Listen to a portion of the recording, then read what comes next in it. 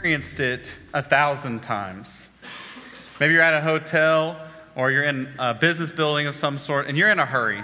And so you walk up to the elevator, you press the button, you're checking your watch, and finally the doors open and the elevator's crowded. And you're kind of looking, is there room for me? Meanwhile, the people on the other side, they're in a hurry also. And the door opens and they go, this guy. This guy wants to get on our elevator.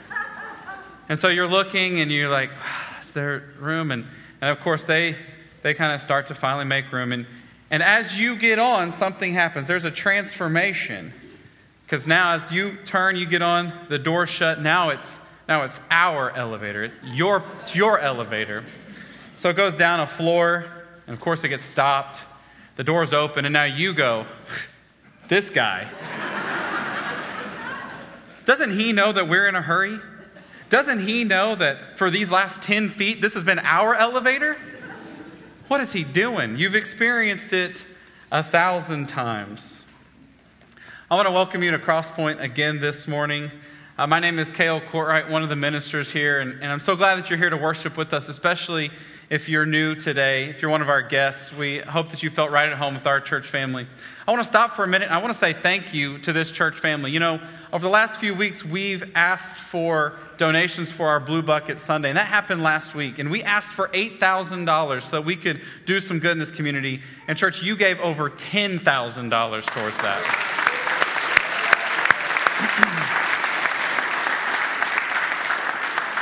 There's no way to know exactly how far that will go and the lives that it will touch, but I know this, that we're going to be able to give Thanksgiving meals to over 140 families this year. And if you just think about 140 families across our city will have a Thanksgiving because of your generosity. And so thank you for partnering with us in that. If you have a Bible, I encourage you to turn it over to the book of Jonah today. We're going to finish our series on Jonah this morning. And Jonah's a small book. It's less than 50 verses. It's about one page in your Bible. It wouldn't take long to read start to finish, but there is a lot of wisdom packed in those pages. There's a lot that you can learn about God in the book of Jonah. And so before we jump into Jonah chapter 4, just as a brief recap, Jonah 1 starts out and God calls Jonah to Nineveh. And he says, rise up and go to Nineveh and proclaim my message there. Jonah does get up, but he runs in the opposite direction. He boards a boat sailing for the other side of the world. And what we learn is that you cannot run from God. God raises up a storm that stops Jonah and the boat in its tracks. And they come to find out that Jonah is the cause of this storm. And so he says, throw me overboard. I'd rather be dead anyways. And the sailors, they're good people. They don't want to do that. They don't want to shed innocent blood. And so they look for any other way, and they finally realize there is no other way. And it is in throwing Jonah overboard and the storm moving on that the sailors come to faith, that they offer sacrifices to the Lord. Jonah, meanwhile, goes overboard, and he gets swallowed by a fish. He's in the fish for 3 days. And on one hand, that looks like punishment, but on the other hand, it's salvation, because he could have died. But yet God is providing him a path back to life. Now, I know that 3 days in the belly of a fish smells like punishment, but it really was salvation. And it's in the belly of the fish in Jonah chapter 2 that we get Jonah's prayer of repentance. And he ends that prayer by saying, what I have vowed I will do. Now, we've all said prayers like that. We've all wanted out of a situation. We've wanted something to happen. We want our team to win the game. Whatever the case, we've said a lot of words, and sometimes it's different. There's a difference in saying them and living them out. And so God says, okay, we'll see if you will put your words into action. And in Jonah 3, he does just that. He goes to Nineveh finally. He proclaims God's message. And at that point, that's all he's been asked to do, to give the message out there. And there's a lesson even in that, church, is that we're called to proclaim the message, and what God does with it after that is not our responsibility. He does that. Nineveh hears the message, and from the lowliest up to the highest, they turn in repentance. They fast. They don't know if it's going to work, but they hear God's message, and they take it to heart, so they begin fasting. And what we get at the end of Jonah chapter 3 is this message from God that says, he says, I will relent from my anger, and Nineveh will not be overthrown. And that leads us to Jonah chapter 4, where it starts in verse 1. But to Jonah, this seemed very wrong, and he became very angry. By all measures, Jonah has been a success. Sure, he took the long way there. There were stumbles on the way, but he has been a success. God called him to Nineveh. He went there. And in that, Nineveh turned towards God. He's been a success. This is something to rejoice over. He proclaimed the message, and Nineveh turned their hearts back to God. There is transformation happening. There is repentance happening, and Jonah is furious. Jonah doesn't want any of this. Jonah would rather Nineveh not repent than to have them turn back towards God. It's in this moment that you want to just say, you want to put your arm around Jonah and just say, man, just pretend. Just act like it's okay. You know, this is a different time in life. You don't live in Nineveh. What's it to you if they follow God? You're not going to be following them on Instagram. You're not going to be reading up about them in the newspaper. Who cares? Let's at least pretend. But Jonah can't. He's angry, and he's going to turn and give God his anger. Verse 2. Jonah prayed to the Lord, "Isn't this what I said, Lord, when I was still at home? This is what I tried to forestall by fleeing to Tarshish. I knew that you are a gracious and compassionate God, slow to anger and abounding in love, a God who relents from sending calamity. Now, Lord, take away my life, for it's better for me to die than to live." But the Lord replied, "Is it right for you to be angry?" See, Jonah knows God, and from the very beginning, Jonah has known God. And we didn't have that many details in Jonah chapter 1, but Jonah lays it out for us here at the end of the book. This is why I didn't want to go, God, because I know who you are. And look at what he accuses God of: being gracious and compassionate, slow to anger, abounding in love. How dare you be like that? How dare you be compassionate and gracious to these people? See, he knew who God was, and he wanted none of it for Nineveh. He knew that God would not send calamity. He knew that God would be forgiving. And frankly, he doesn't want any forgiveness for Nineveh. He thinks that God is soft on sinners. See, Jonah follows in the temptation of Adam and Eve in the garden, and he puts himself in the seat of judgment. He puts himself there to determine who should be in and who should be out. Nineveh is wicked. They don't deserve any part of this. And he even goes a step further, and he turns the judgment on God. I knew this is what you were like. And he's calling on God to be different. He's turning on God to turn from his graciousness, from his compassion. See, Jonah is the insider, and he wants the outsiders to stay outside. But what he learns is that God's love extends not just for those that are inside, but also for the Ninevehs of this world. And Jonah says, if they're in, then I'm out.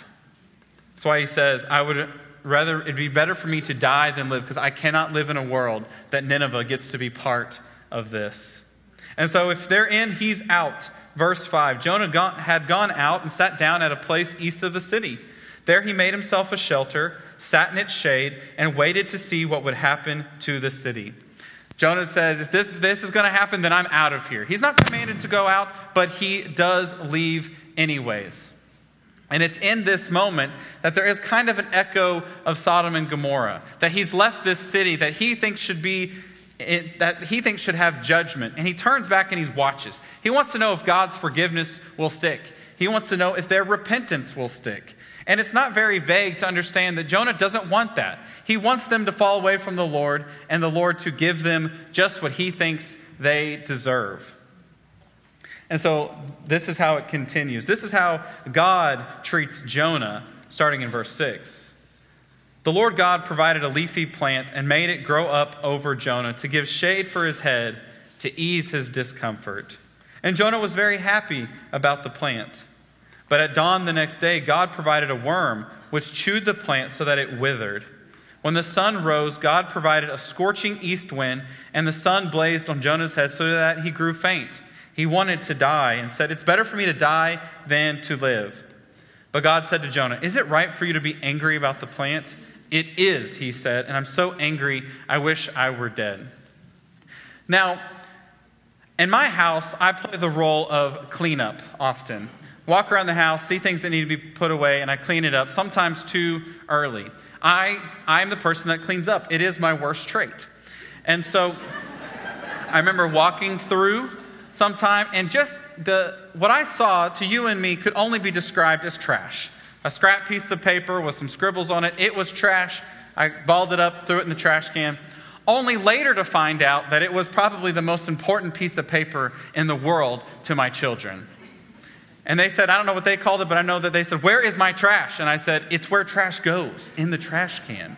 And you know, you've had those moments with your kids that they just fall on the ground and the worst thing has happened. I cannot believe you did that. Of course, I responded, just rip off any piece of paper, right? I mean, what's the difference? Here, in this moment, God is dealing with one of his children in a very same situation, is what it seems like to me.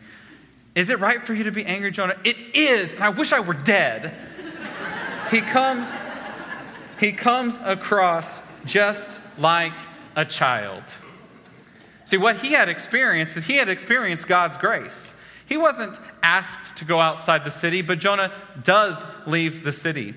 And in God's grace, he provides a leafy plant. There's no thanksgiving recorded from Jonah in this. But then God removes his grace. And sometimes that's what it looks like to experience punishment or maybe discipline from God. It's to kind of get what you asked for. God didn't ask him to go outside the city. He went outside the city. And now he experiences exactly what he wanted. He wanted to be sitting out there, and this is what he experienced. God asks, is it right for you to be angry? He says, it is right for me to be angry because I'm hot, and I don't know whose fault it is, but it's not my fault. That's essentially what Jonah's saying. He doesn't even understand the grace that God had given him. And it's as if God wants to say, don't you see? This is the same as me, as how I'm trying to treat Nineveh. I'm trying to extend them my grace and mercy, and you would rather them endure punishment. This is what grace looks like. So is it right for you to be angry? What's it to you if I save Nineveh? Why should you be angry about this plant? God wants Jonah to link those two ideas. This is God's response in verse 10. But the Lord said, you have been concerned about this plant, though you did not tend it and make it grow. It sprang up overnight and died overnight. Should I not have concern for the great city of Nineveh, in which there are more than 120,000 people who cannot tell their right hand from their left, and so many animals? And if you have a Bible in front of you, you're looking for chapter 5, and it's not there. You're looking for more text, and it just isn't there. That's where the story ends. And it feels abrupt to me. It feels like there should be more to the story. But I think God, and I think the writer of Jonah, wants you to see something in that question. They want you to see the question, should I not have concern for them? The word concern has this idea of tears in the eyes. God's saying, should I not weep over Nineveh? Should I not have pity over Nineveh? These are people who don't know their right hand from their left. They're ignorant. They don't know the truth. Should I not have pity and shed tears over them? And when it leaves you with that question, it turns, and this question isn't for Jonah anymore. This question is for us. Should God not have concern for Nineveh? And the question is will we have concern for Nineveh? Will we turn and care about those that God cares for? Because that's the question in the book of Jonah, is who cares for Nineveh? Does Jonah care for Nineveh? Will Israel care for Nineveh? And God says that you should, because I do. You should care for those who I care for. And so what God teaches Jonah here, and what he likewise teaches you, all that hear these words, he teaches you three things. And the first is this: it isn't Jonah's place to say what happens to Nineveh. See, Jonah believed that as an insider, he should get a vote. Jonah believed that out of fairness, he should get a say in this. See, he was born to the right tribe. He's been there all along. He's been faithful. And when God called him, he went. Yes, he took the long road there, but he did it. He eventually did what God asked. So if we're going to be fair, God, then I should get a vote in this. See, and Jonah really wants us to stay away from this idea of this comparison game. And it's what Jonah plays. He doesn't say it outright, but he says, well, you've seen me, God. They're wicked. I'm not wicked. They don't deserve what you've given me. They deserve something different. And here's what I think God wants to say to Jonah, and he wants to say to us, is that he is God and you are not. It's not your right to choose who he wants to save, how he wants to deal with Nineveh. And God wants to save Nineveh. And so we follow God in that. Now, I don't know if we took a vote. I don't know what we would choose, but I have my vote on what I would remove from the Bible if I could. Now, maybe some of you in here are David and Goliath. You would just rip that out, or Moses in the bush. I don't know. But I would take out Matthew chapter 20. Now, again, before you think I'm a heretic, just stay with me for a second. I wouldn't actually rip it out. Okay. Matthew chapter 20 is there's a very difficult lesson that Jesus teaches us in Matthew chapter 20. It's kind of like Jonah chapter 4 here. In Matthew chapter 20, the apostles come to Jesus and they say, what will our reward be for following you? It's like they want to say, we've been here from the beginning. You called us, we left our jobs, we left our families, we left our homes, and we've been following you from the beginning. So what will our reward be? Because it's got to be better than everybody else's. Some of them followed you and they went away and they came back. And it's the idea of who is the greatest in the kingdom. And so in Matthew chapter 20, this question is posed to Jesus. And Jesus answers, as he always does, with a story. And it's this story that I would rip out of my Bible if I could. The story Jesus tells is this. There's a landowner, there's a vineyard owner, and he goes out early in the morning to hire some day laborers. Now, to work a day in Jewish culture is about 6 a.m. to 6 p.m. And he goes out at 6 a.m. and he hires some workers. And he tells them, I will pay you 1 day's wage. I will pay you 1 silver coin, a denarius, to work. That's the going rate for a day's wage. Well, a couple hours pass and the owner decides that he needs more workers. And so he goes out at 9 a.m. and he says, let me hire you for the day and I will pay you what's fair. Not a day's wage. He says, I will pay you what's fair.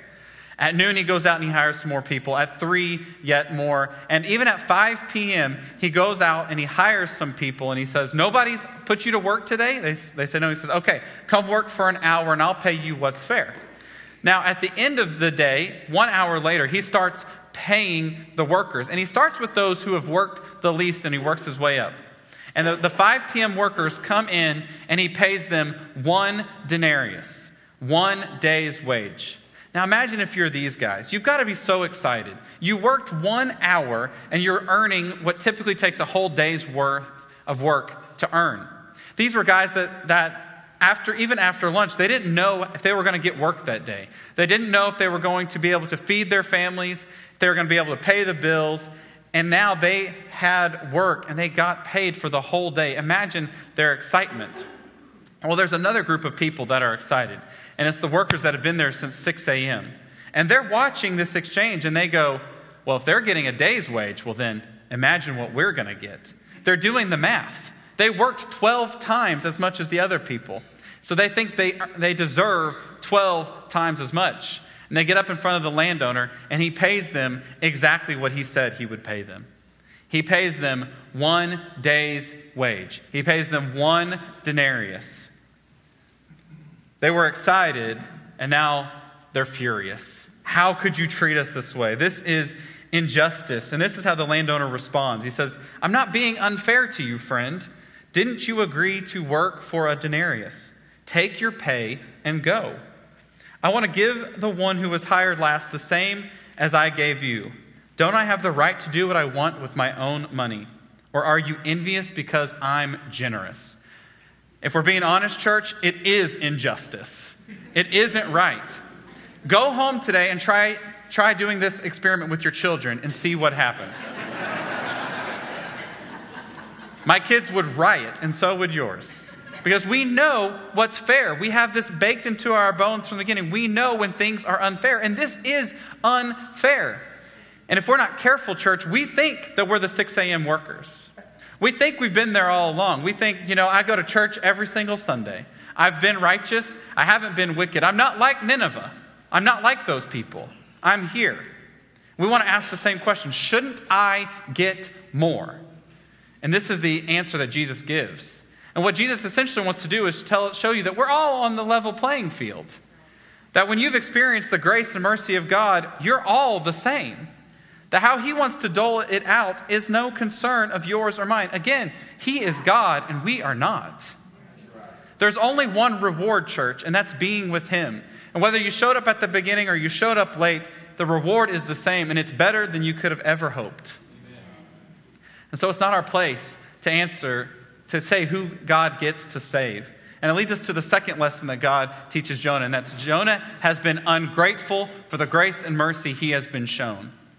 Now, church, again, I keep saying Jonah, but what I want you to understand is that the text wants that to be a placeholder for yourself. Jonah has been ungrateful, but so too have we sometimes. There's been many times that we've been shown grace and mercy, and we haven't responded with thanksgiving as we should. See, Jonah was given the fish at the beginning. He asked for death. He even deserved death, but God provided him salvation through the fish. God even provided him the leafy plant for shade. God keeps giving Jonah grace upon grace, but rather than thanksgiving, he gets complaints. And if I'm being honest, that's oftentimes how my life looks too. That God gives me grace upon grace, but rather than my thanksgiving, he gets my complaints. Because we fall into this comparison game. We say, well, look what you gave them. I didn't get that much. See, it reminds me of what Bob Goff says. Grace never seems fair until you need a little. And church, that is so true. Jonah says, how could God save them? How could he give out that much grace? Not understanding how much he needed himself. See, Jonah has been given all the grace and mercy that was needed. And the thing about grace and mercy is that you can't earn it, and you definitely didn't deserve it. See, we were separated from God, church. There was nothing we could do to get back with him. There was no way we could earn our salvation. There was no way we deserved our salvation. But God gave us the gift of his son, Jesus. And in that gift, he gave us his grace and mercy so that we are with him. And grace always seems unfair until you realize that you needed it as well. And so, church, let us be thankful. Let us not fall into this trap of complaints and comparisons like Jonah did, but let us be thankful for what God has given us. And the last lesson that God teaches Jonah and he teaches us is that God's love extends to the whole world. And we knew this, church. We have the luxury of the Gospel of John where we read that, for God so loved the world that he gave his only son. But see, it didn't start there. From the very beginning, God has loved the whole world. In fact, this is the narrative that spans Genesis to Revelation. That from the beginning of time, God has always loved the world. There was never a time that he didn't love the whole world. All of Scripture points to this. His aim, God's direction from the beginning, has been to be with and to love the whole world. Even Isaiah 49 attests, I will also make you a light for the Gentiles, that my salvation may reach to the ends of the earth. See, even in the Old Testament, God has always wanted to extend his love to the whole world. We read it earlier today, but that extends to our mission as well. We're called to join in God's mission to extend to the world his love. 2 Corinthians 5 says this, so from now on, we regard no one from a worldly point of view. And church, if we stopped right there, that would be challenge enough, wouldn't it? That we regard no one from a worldly point of view. There is no one that God sees as worldly. That everyone that you've ever encountered is created in the image of God. Everyone that you've ever encountered, God loved and wanted to be in relationship with. There is no difference between insider and outsider, us and them, this room or any other room. God has always loved the whole world. Paul continues, though we once regarded Christ in this way, we do so no longer. Therefore, if anyone is in Christ, the new creation has come. The old has gone, the new is here. All this is from God, who reconciled us to himself through Christ and gave us the ministry of reconciliation. That God was reconciling the world to himself in Christ, not counting people's sins against him. That sounds a lot like Jonah, doesn't it? God was reconciling the world back to himself, not counting men's sins against them. And he has committed to us this message of reconciliation. We are therefore Christ's ambassadors, as though God were making his appeal through us. See, church, this is a message of hope. This is a message of challenge. This is a message for us. That you can take hope in the fact that Jesus Christ has made you new. That through him, God has reconciled you back to himself. But with it, he also gives you this challenge. He also gives you this burden, church.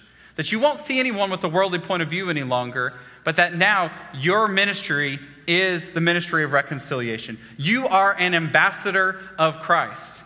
You see what Paul said there? As though God were making his appeal through you.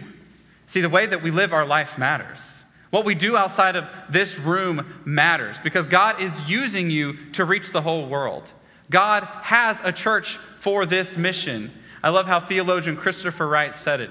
It's not so much the case that God has a mission for his church in the world, but that God has a church for his mission in the world.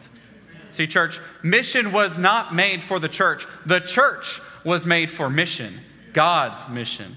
And from the beginning, God's mission has been to reconcile the whole world back to himself, was to extend his love to the whole world. He wants to be in relationship with the whole world, church, and we are called to join him in that mission.